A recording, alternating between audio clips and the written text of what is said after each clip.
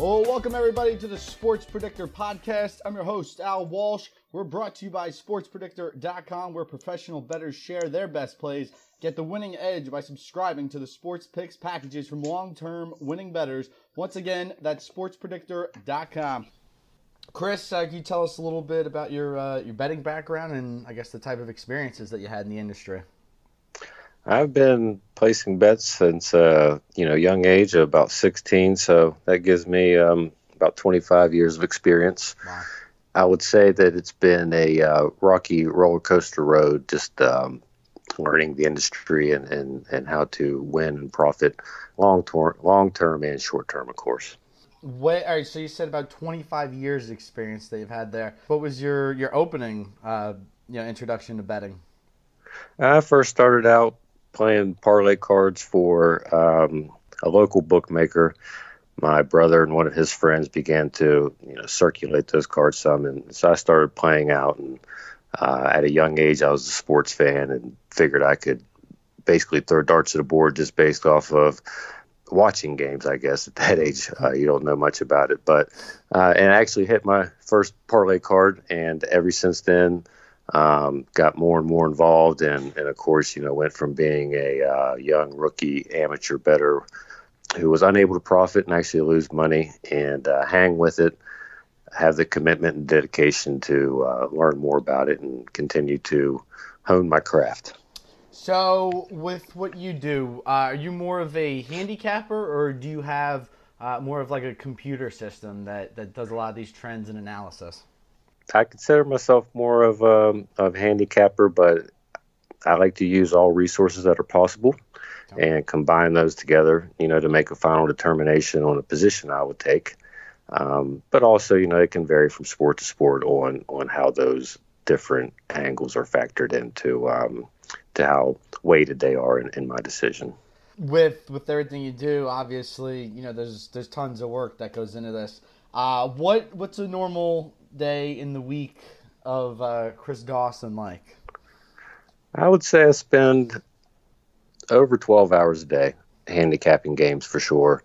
One of the benefits, of course, to having this as being my source of income and a job is the fact that I'm not really tied to the time on the clock. So, I can do a lot of work early in the morning or late at night. I try to watch as much film as possible. So a lot of my schedule is dictated by the day of the week and the start of the games. And on a Saturday, since I'm on Vegas time, the games are starting at 8, 9 a.m. So usually Friday night's a late night. It's nothing to pull an all-nighter into Saturday and through Saturday and, spending the second half of Saturday just watching the games while also trying to handicap and finish up for the Sunday right around the corner. So it's all about handicapping all day, but, also try to find a little bit of time to do something outside of that because I think it is important to clear your mind and be able to get to that silent point where you're, making decisions with a little bit of rest as well. Absolutely. I'm glad I'm not the only one who doesn't spend 24/7 doing betting. I like to go out there, maybe go out to a little dinner or something like that. Just get away from the sports action. So sure. I found, what you just said was very interesting, where you're watching a lot of game film. Do you have, not necessarily professional experience in that regard, but like how do you watch film? What are certain things that you're looking for? And also, I guess, do you have like a very elaborate setup, or is that just maybe watching like recordings of games that you have? Well, I have multiple TVs just for live watching so that I can try to keep my eyes on multiple games. I consider my approach very similar to a coach in regards to the teams, kind of considering them like assets. And it's very hard to, for me to tell you to go ahead and predict, the price of Apple by 3 o'clock tomorrow or who's going to win between Michigan and Notre Dame by 3 o'clock tomorrow if you're starting from scratch. But if you continually track teams just like a coach and, like the great ones like the New England Patriots and Bill Belichick, and you're kind of in the loop and you're updating as they're, making adjustments in regards to personnel and injury and coaching changes and things like that. That's, one of the reasons why I watch is, especially in football, sometimes the stats are outliers, and to depend on them on their own without seeing how those stats developed in a game can give you really a misread on what a team is capable of doing the following week. We did discuss football here a little bit. Obviously, I mean that's the go-to sport here in the U.S. Anything else that you're working on? Besides baseball here, I see that you're doing that stuff for Sports Predictor. Sure, football, basketball, baseball, both pro and college. So when doing these different sports, I mean, obviously you're going to have certain things that are different when trying to analyze a game or a particular team or whatnot. What would you say, I guess, is the biggest difference between some of these sports? I get in terms of your preparation. Like, what do you do for football that's different for, say, baseball? Well, I think the mentality of the teams in regards to their emotions, travel schedules, coaching changes, player changes, personnel changes, rule changes are different by sport. Football has very few games, so you see these players and teams only once a week. So a lot of things develops between the time that they play one game to another. Luckily, we're in the information age, so you get a lot of the gossip and the news that was hard to find years ago, and that goes a lot into football because it's similar to war. These teams spend all week preparing to battle, whether it's to defend their home or to attack another home. So I really think that the psychology of the team and the emotion of the team in football is heavily weighted compared to like baseball. Okay. And basketball, of course, because of the season being not nearly as many games and as long as baseball, but much more than football, is kind of a medium of the two. Yeah, certainly. Basketball. It's one of my favorite sports, but the travel schedule that I would consider it probably the worst out of any of the professional leagues out there, just in terms of the miles that they're traveling and whether they're playing back to backs, in a different city that they were in the night before. How much do you weight those sort of things when betting basketball? I think that comes down to being very involved in tracking the teams individually because they all perform differently under those circumstances. And I think it's less weighted now than, of course, previous years because of the NBA making adjustments to the schedule so that teams aren't in those predicaments as much. They didn't want the stars resting, and that was the reason why. So, and also just because of the world we live in and these teams, how much money the owners are spending on travel and the air travel and things like that, it's a little bit easier on them than it has been before. But different teams react differently, and it's understanding. That team seems like in the NBA, sometimes it's the younger players who aren't playing for as much other than a paycheck mid-season or late in the year to get a little loose whenever they fly into Miami on a Friday or Saturday night. Yes, very true. Miami, one of the greatest cities in America, of course. Yeah. All right, so going from, I guess, process into the marketplace out there, what's your, I guess, main philosophy in trying to find value out there and to, beat the bookmakers on the lines that they're giving out there? I think in regards to line movement and what other handicappers or profitable bettors are betting on, I try not to weight that too heavily and trust my own handicapping process on what I believe will happen with the game. So I'm looking for, a weaker number and trying to also not just, of course, in the long term, we're trying to predict what's going to happen in the game, but also predict how the market is going to react and how that number will move. So to time the bet that you get the best value, rather that be earlier in the week or waiting closer to kickoff. And of course, that's a skill in itself, is to try to understand where the market will push the number. But in regards to where they push the number, I don't waver in my decision making too much unless I don't want to pick a game based on that slim of margins of a half a point or a point.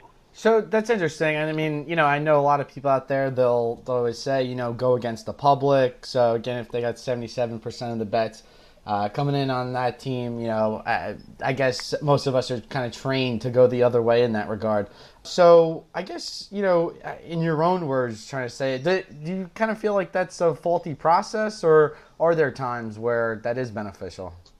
Well, I believe that's a faulty process because it's, rather people trying to say they're siding with the book because, the book wins long term. Right. But the bettor who is taking that is still trying to predict that off of just that game, whenever that game isn't an end all to the sports book's day or week. So what they're trying to do, just like a bettor is win on the long term.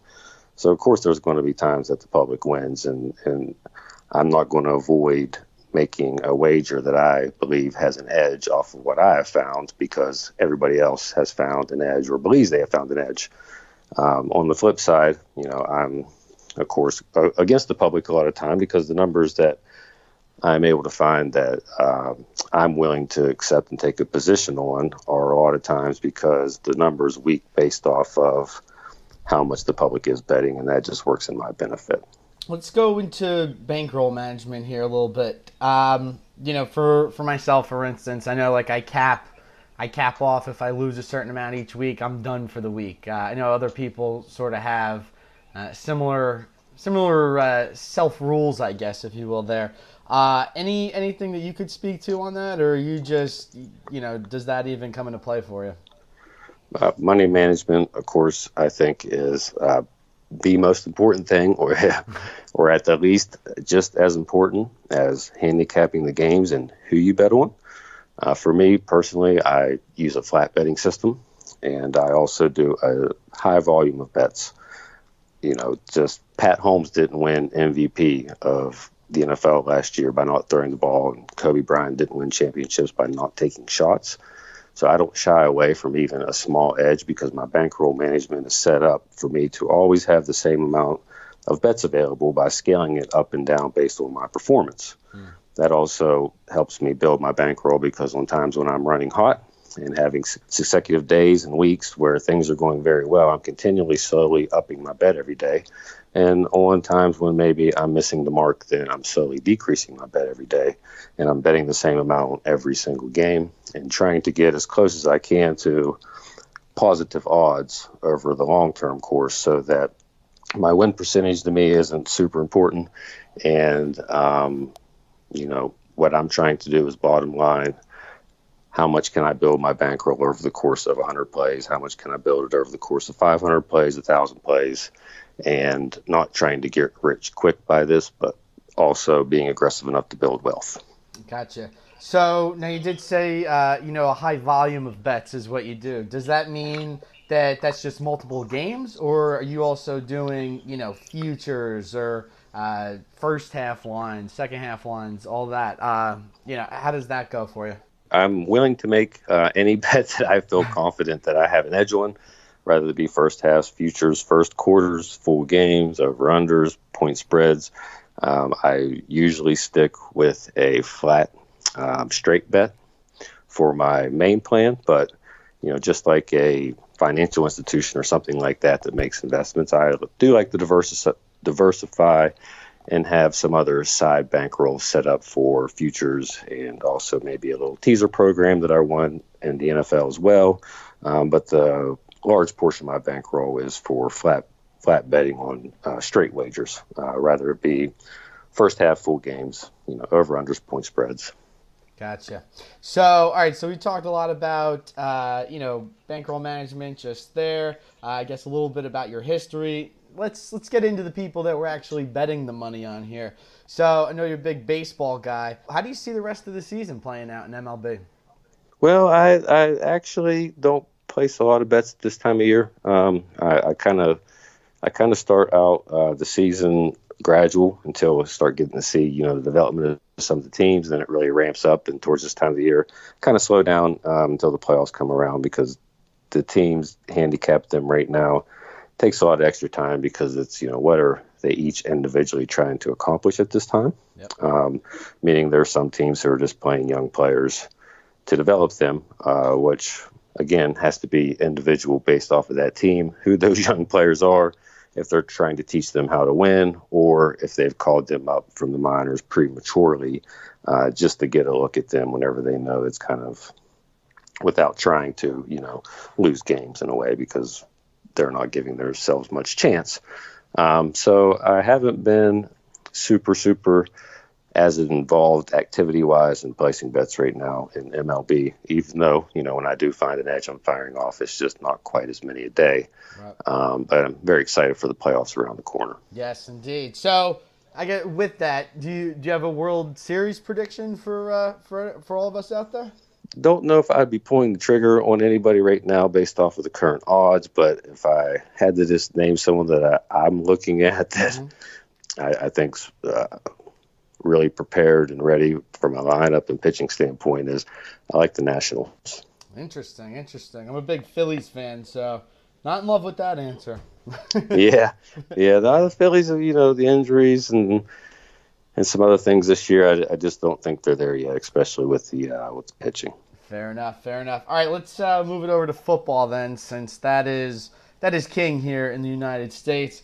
What are your expectations for, I guess, betting in general, right? Like we've seen so many states legalize sports betting. I mean, how do you see that playing out on the public? And, is there, as a handicapper now, does that sort of provide new opportunities, less opportunities for you? How do you see this all playing out? I love it. I think the more volume and the more rookie and uneducated betting money that comes into the market, it will loosen up some lines.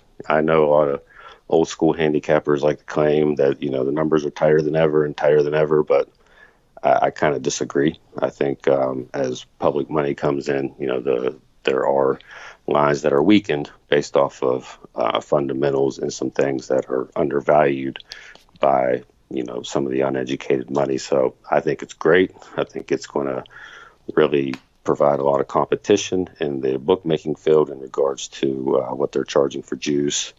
And I think it's a great thing. I'm very excited for the future of sports betting here in America. So were there any, I know we said we're going to talk about NFL here, but just real quick, I had this question. Considering some weakened lines, which you just mentioned, did you see any instances of that this weekend in college football? College football for week one, I usually are placing double digits sometimes in wagers over the weekend, but this week I only took 6 games. A lot of this is speculation early in the season of what we're hearing about the off season and coaching changes and things like that, personnel changes from just graduate and draft, where I like to not jump too fast early in the season to let things develop a little bit, especially from week one. Right. But yeah, I did see some big underdog money lines that actually didn't pay off for me, but I liked. One of them was I was way off the mark, and that was the game last night. So I was way off the mark on the underdog last night. They, didn't perform like I expected based off my handicapping. I also had Louisville tonight, and very nice. Watching the game and watching that, I was very impressed with the direction of the team, and I felt like I handicapped it properly, even though it was so close. I didn't think it would be that close. I thought Notre Dame was under major upset alert because of all the change in the defense in regards to personnel, but they did play very well and over-exceeded. And I also knew that Scott Sutterfield was a phenomenal coach and a great pickup for Louisville. And they're a very talented group with lots of talent. They just didn't have the right leader of the ship. And most of this brings up back to stats. And looking at the past, I saw every Louisville game last year, not because I like them, just because it's a team that I followed and watched as many games as possible. And it was all about the psychology of the team, giving up, no effort, and things like that. So anyone who follows them well knows that there's a lot of, 4-star, 3-star recruits on there who recruited from big-time schools, and they were just as fast and strong as Notre Dame. They're just getting their program on track. So, yeah, I thought there was some value in some lines this week, but unfortunately, it's it's a time to be a little bit cautious until we see how things come through and not just speculate based off of not seeing these guys since, the end of last year. Sure. Back to the NFL. I know we had that quick offshoot there to college football, but I just want to talk about Andrew Luck and the Indianapolis Colts. Do you feel that, I believe their win total went to 7.5 now. Do you feel that that's an attainable mark for them to hit? And is there also a possibility that these guys can still win the AFC South? I think the 7.5 is pretty tight. I can see them falling, losing or winning that by half a game. So yeah. I definitely wouldn't consider it something that I would place a wager on either way. But I also don't think it's as bad as, the media and the fans make it out to seem. The backup quarterback has played well whenever he's had to play. And, again, this goes back to speculation. We could speculate that he's going to be horrible and this, won't even be the quarterback in 4 weeks and be completely right or wrong. And we could also, in the NFL nowadays, these guys are all capable and they all have the skills. So he could be an MVP contender. It's too early to tell. I wouldn't think that to be the case, but more than likely he'll fall somewhere in the middle. I don't know if it'll affect them quite as much as, like I said, it's a big deal, of course, and I wouldn't consider them Super Bowl contenders, but I also think that it's not as big as a fire as it's made out to seem by the media. Okay. Keeping on with that win-loss total thing for the NFL, are there any teams that you expect to blow right past that total? And are there also, on the flip side of that, any teams that you think are going to come up just way short of their win total this year? I don't have the win totals right in front of me right now to review and that kind of insight. Some teams that I'm high on that I think that probably have low value in regards to that is the Oakland Raiders. Okay. I believe that I trust in the Oakland fan base, and I think it's the last year in Oakland, and it's going to be a crazy place for visitors to come into. As one advantage that I wouldn't think would be undervalued, but maybe it is by other people. I also feel like the offensive line has been very solidified, which may not really take continuity until after these first 2 weeks when they get Richie Incognito back. And then they also have another offensive lineman who will be back probably after week 7. But even up to that, I think they have some depth there. And I think Colton Miller at the tackle position is a star in the making and a possible perennial Pro Bowl. And then, of course, the center Hudson is a veteran who really captains and commands the line.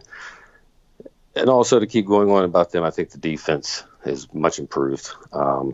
Having the same coordinators on offense and defense going into year 2 will really do well for both sides of the ball. So I like them to be much better at the line of scrimmage, and I wouldn't be surprised if they make a run at the AFC West. All right, cool. And then, again, on the flip side, an overrated team out there? An overrated team out there? I shouldn't speak this out loud into the universe, but I think the Patriots might have a little bit of a down year. They're already having a lot of issues along the offensive line. Yep. It's really almost going out on a limb, to go against anything that Bill Belichick touches. And of course, Tom Brady. And I'm not saying that they won't make the playoffs or something, but I don't know if it'll be quite the cruise control of last year. And I think Pittsburgh might actually expose a couple of those things to open up the season. So that's interesting, right? When we talk about the Patriots, an off year for them is not winning the Super Bowl or, essentially not even making it there. So if they do lose in like the second round or something like that, then yes, that is an off year for the New England Patriots based off what we've seen so far. What's funny, the last time Tom Brady didn't play in an AFC championship game, Derrick Rose was the MVP.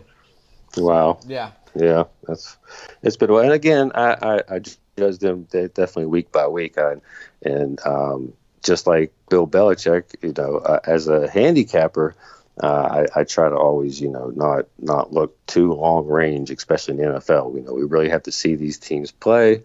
Again, New England, it's very likely and possible that they come out and just destroy Pittsburgh to open the season on Monday night. But I do think they have some issues to overcome, but they've proven in the past that, even if they get off to a rough start because of some of those things, that more than likely they'll make a push at some time. But I just don't think that they're quite the team that they were last year. All right. We'll be wrapping this interview up here within the next couple minutes. But what exactly are you going to be doing for SportsPredictor.com this season? Any cool features that we should be looking out for? And I guess your personal goals for this year. Well, I'll be providing exactly the games that I bet on off of my main card every day for MLB, NFL, NCAA football, NBA, and college basketball. I usually average probably 7 to 8 plays a day that I'll be releasing, and that comes out to over 3,000 plays a year easily. I'm definitely a high volume bettor, and like I said before, shoot or shoot, and I believe that how to build your bankroll long term is by doing that. And my goal with Sports Predictor is I've had a long history of gambling, and in the very beginning it was very tough, and I've lost lots of money and definitely stuck with it, rolled the roller coaster to build a system and a handicapping process that does provide me with a large increase in bankroll over the course of a lot of plays, over a year. So I'm looking to educate new sports bettors and maybe some other sports bettors who have had issues in the past, rather with their handicapping process and no longer, want to go through that. Also, smart bettors who look for somebody who does all that work for them, because it is very time consuming, and based off of some people's size of bankroll, they can't necessarily make this as a source of income at that time. So, educating people, trying to consult them so that they don't have to go through the long curve of learning, how to profit in sports betting. All right. Any closing words out there for anybody? I know you just laid all your goals out there, but I guess for again, we'll be turning this into written content. But any wise words that you'd give to somebody, maybe just starting out and kind of just having this as a side hobby that wants to take it to the next level? I think it's a dangerous side hobby to have, and if someone is really serious, if you want to bet the games and you want to bet a little bit of money just to have a little bit of chase on the game and enjoy it a little bit more, then only play what you can afford to lose. If you're looking to turn this into a side income or a full-time income, I think you need to treat it like a business and set it up like a business, have a starting bankroll, create a system and a bankroll management that's going to always keep you in the game and never let you go broke, even if you have to, bet less a game or whatever it is to learn. And also have a long-term look. There's going to be some down times, and there's going to be some times when you're wrong, but you really have to trust in more about what you're doing offensively in regards to placing your best to make money, without worrying so much, about what you would call the defense in the sports books, and what they're setting lines at and what the public's doing, and continually learn. You have to read, and you have to get better at what you do, whether it be this or anything else. So in the very beginning, I think it's very important to, again, set up a business plan to where you know what you're putting into this and you know what you want out of it, and then figuring out the process in the middle to get you to where you want to be. All right. Well, thank you for your time. We're certainly going to hear a lot from you throughout the year on SportsPredictor.com, and I'm sure we'll get another podcast going on out there, and we'll make this one hell of a season. Thanks, Al. All right, folks. Once again, SportsPredictor.com is where you need to be. We'll see you next time.